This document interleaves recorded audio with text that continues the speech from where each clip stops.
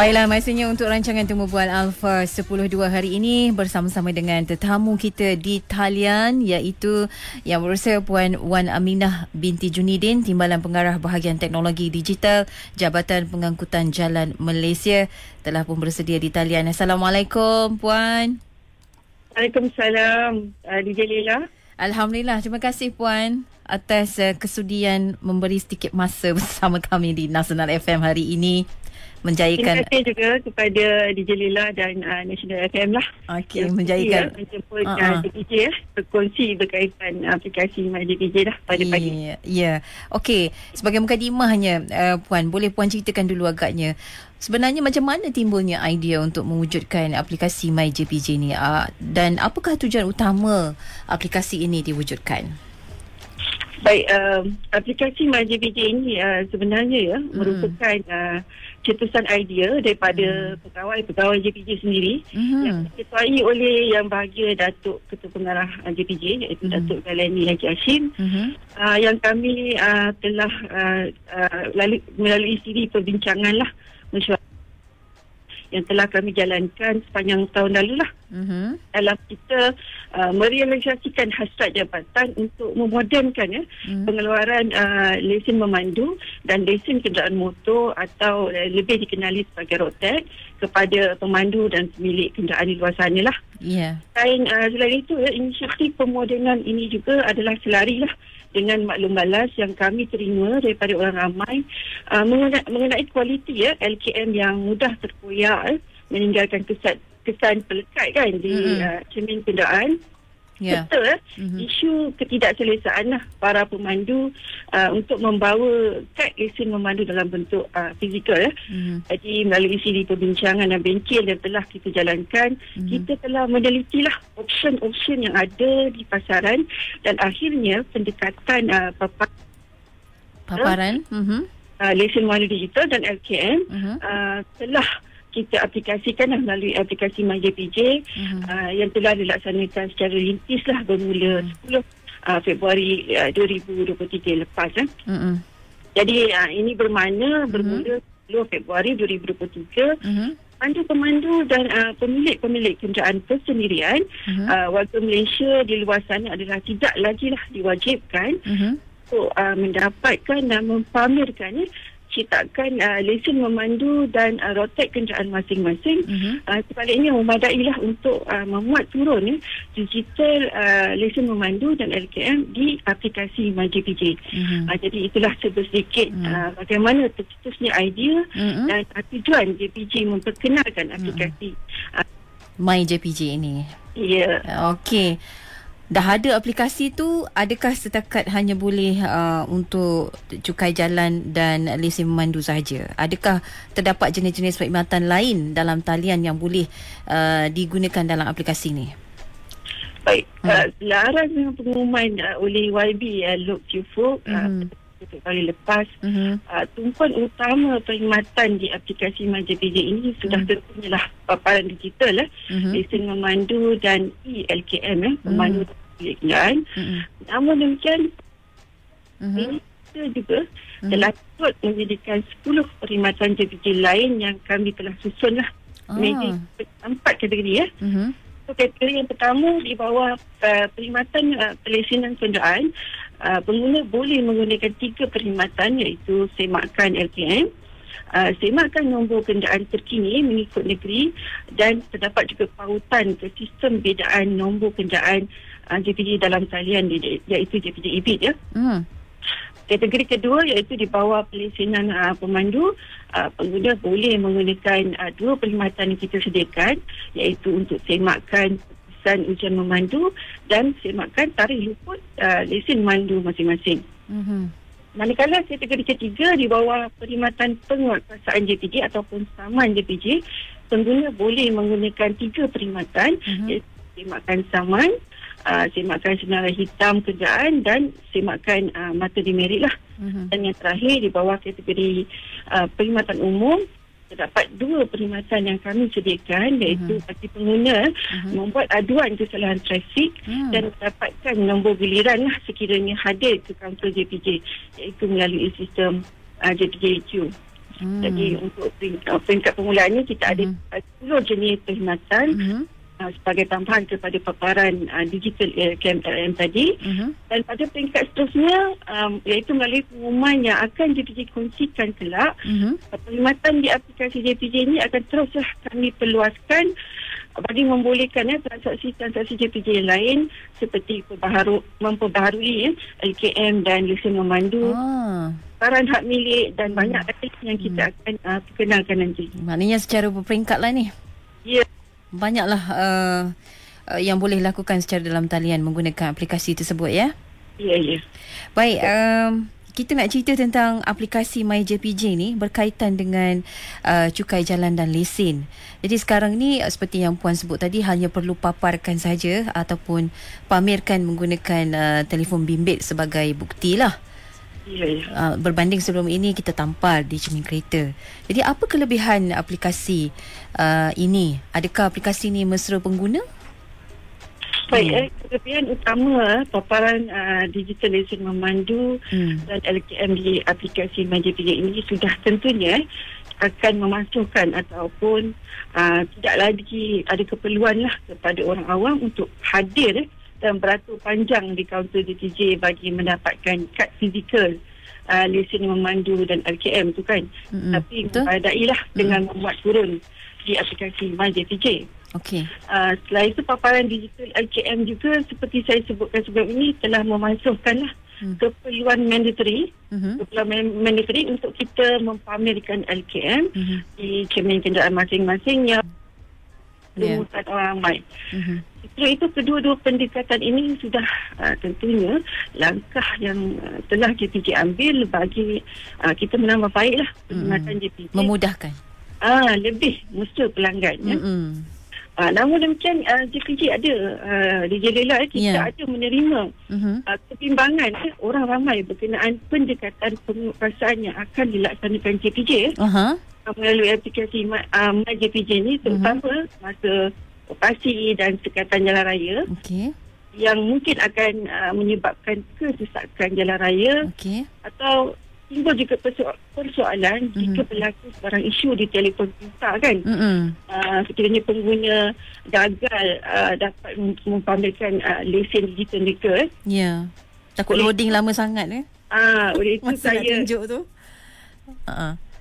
Saya nak tekankanlah di sini lain paparan digital atau apa-apa bukti lah yang disediakan oleh pengguna, penguat sebenarnya telah dibekalkan oleh pihak jabatan peranti ataupun gadget khas lah bagi semakkan lesen memandu dan lesen LKM pengguna.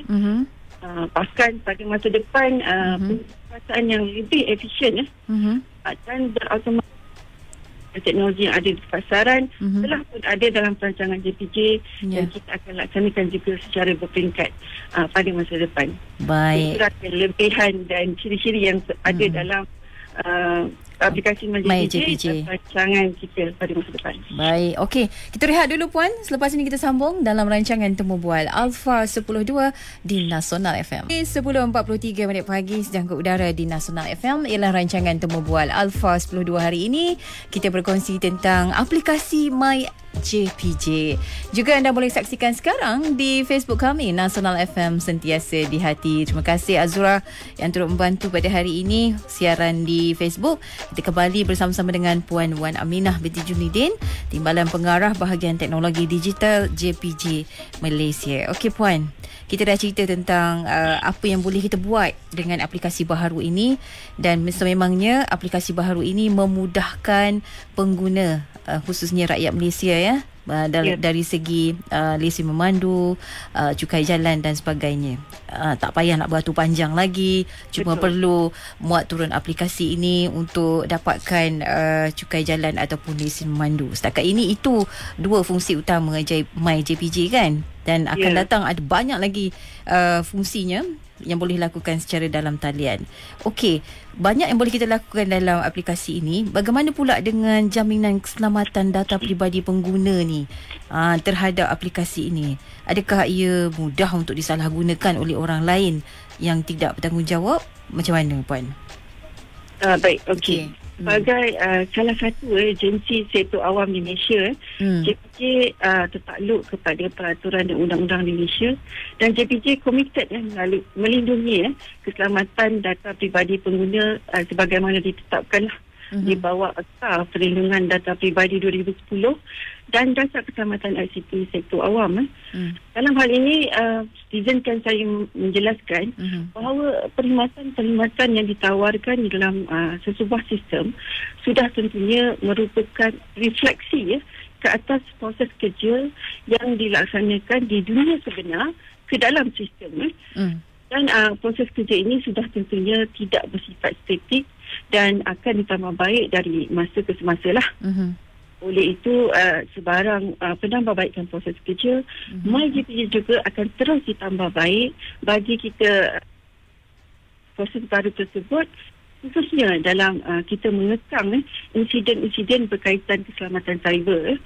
So, dijadilah dalam hal ini pengukuran terkini yang dilaksanakan di aplikasi MyJPJ adalah berkaitan proses untuk mendaftar akaun baru, iaitu verifikasi peringkat ketiga yang kita perkenalkan menggunakan kod security, lesen memandu yang tertera di belakang lesen memandu pengguna masing-masing.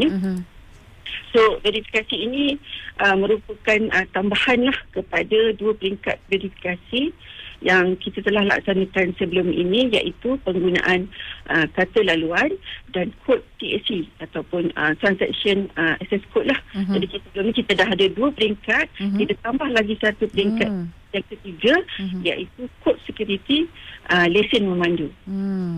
Bahkan tidak setakat itu saja, verifikasi secara biometrik melalui EKYC ataupun Electronic Know Your Customer menggunakan teknologi face recognition ataupun SMS yang lebih tepat dan efisien telah pun juga ada dalam perancangan JPJ dan akan kita laksanakanlah pada masa depan, DJ. So ini semua merupakan isyarat lah yang ingin kita sampaikan, ingin JPJ sampaikan kepada semua pengguna bahawa JPJ komited lah untuk menjamin data-data pengguna di dalam aplikasi MyJPJ, dan jangan ragu-ragu, boleh muat turun dan gunakanlah MyJPJ sekarang. Lebih mudah, lebih senang Ya, okey. Dan terlindung keselamatannya, insya-Allah. Terjamin keselamatannya sebab ada 3 lapis tu verifikasi keselamatannya. Betul, untuk mendaftar tadi kan. Okey Puan, macam mana selepas diumumkan berkuat kuasa 10 Februari yang lalu, setakat ini bagaimanakah respon ataupun soalan-soalan yang kerap JPJ dapat daripada pengguna ataupun yang menjadi kemusykilan pengguna setakat ini mengenai aplikasi MyJPJ ni? Baik, selepas pengumuman pada 10 Februari 2023 lalu tu, soalan ataupun aduan yang paling kerap diterima oleh JPJ adalah berhubung pengguna gagal mendaftar akaun baru dan mendapatkan JPJ EID melalui aplikasi MyJPJ lah. Jadi kami telah membuat semakkan.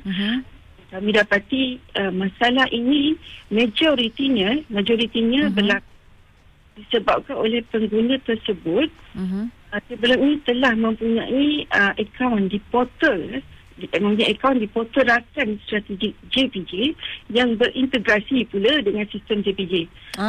Yang paling mudah adalah seperti MyJPJ lah. Jadi kita memang banyak terima aduan berkaitan pengguna yang gagal mendaftar akaun baru. Jadi langkah penyelesaian yang telah kita buat dalam aplikasi MyJPJ, kita telah menambahlah fungsi bagi pengguna mendapatkan semula akaun mereka, dan pengguna juga boleh menetapkan email sebenar ataupun email baru mereka lah. Sekiranya email lama tu dah tidak lagi digunakan ataupun mungkin telah terlupa apa email yang telah digunakan kan. Walaupun kita kawal juga fungsi ini daripada disalahguna dengan cara pengguna perlu membekalkan juga kod security lesen memandu yang 3 peringkat tadi tu kan. Dia juga perlu dibekalkan bagi melaksanakan fungsi ini. Jadi menerusi fungsi baru ini, insya-Allah Masalah ketika mendaftar akaun baru dan mendapatkan JPJ ID, dapat pengguna selesaikan secara kendiri lah dan di dalam talian tanpa perlu hadir ke kantor JPJ. Senang, boleh buat kat rumah, kat mana-mana boleh Ya, di mana-mana sajalah.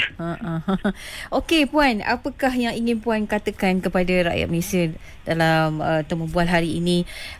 Mungkin ada saranan ataupun nasihat kepada rakyat Malaysia lah mengenai aplikasi MyJPJ ini yang masih baharu, bermula 10 Februari yang lalu. Hari ini pun baru 22 Februari, maknanya baru dalam seminggu lebih, 12 hari belum sampai 12 hari.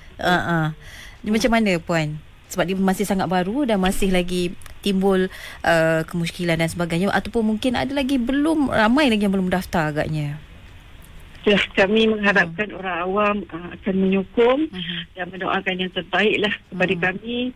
Dan kami juga mengalu-alukanlah sebarang maklum-malas cadangan positif bagi JPJ untuk terus menambah baik perkhidmatan kami pada masa depan. Dan kepada pengguna yang mempunyai sebarang aduan ataupun cadangan, bolehlah menyalurkannya melalui email kami di infodigital@jpj.gov.my. Saya ulangi, infodigital@jpj.gov.my, ataupun menghubungilah talian hotline JPJ di talian 03 2724 2522. Saya ulang, 03 2724 2522, atau boleh juga hadir di mana kaunter-kaunter JPJ yang berhampiran lah. Namun demikian, di kesempatan ini saya sekali lagi lah menyeru dan mengalu-alukan orang awam untuk mendaftar JPJ ID masing-masing secara dalam talian di aplikasi MyJPJ ataupun di portal awam JPJ di pautan sesawang kami, iaitu https://public.jpj.gov.my. So, download dan gunakanlah MyJPJ sekarang. Terima kasih. Alhamdulillah. Sama-sama. Assalamualaikum Puan. Terima kasih atas perkongsian pada hari ini. Waalaikumsalam. Terima kasih DJ Mila dan NASIONALfm sekali lagi. Sama-sama. Baik. Itulah dia rancangan Temu Bual ALFA 10.2 hari ini. Kita berkongsi tentang aplikasi MyJPJ. Sekiranya anda ingin tonton semula Temu Bual ini, anda boleh cari di Facebook kami NASIONALfm, sentiasa di hati.